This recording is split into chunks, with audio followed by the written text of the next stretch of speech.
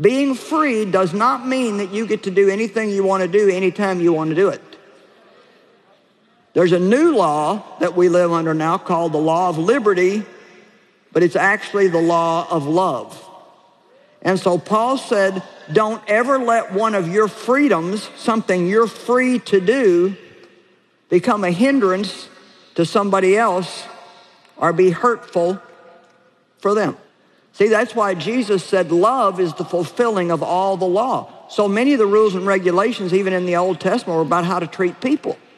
Well, we don't need 5,000 laws to tell us how to treat people. If we walk in love, we're always going to treat people right.